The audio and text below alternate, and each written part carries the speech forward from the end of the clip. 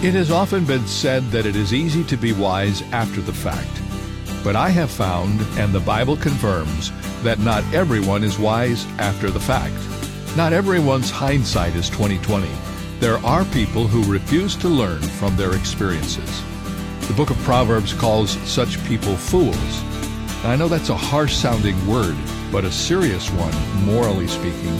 A fool is someone who rejects wise counsel or who refuses to learn from mistakes, refuses to grow in wisdom when life has taught him a lesson. When life issues a correction, the wise person gladly embraces the opportunity to grow. This is David Jeremiah, encouraging you to get on the road to new life. Discover God's ways to become wise on Route 66. Route 66, driving the word home.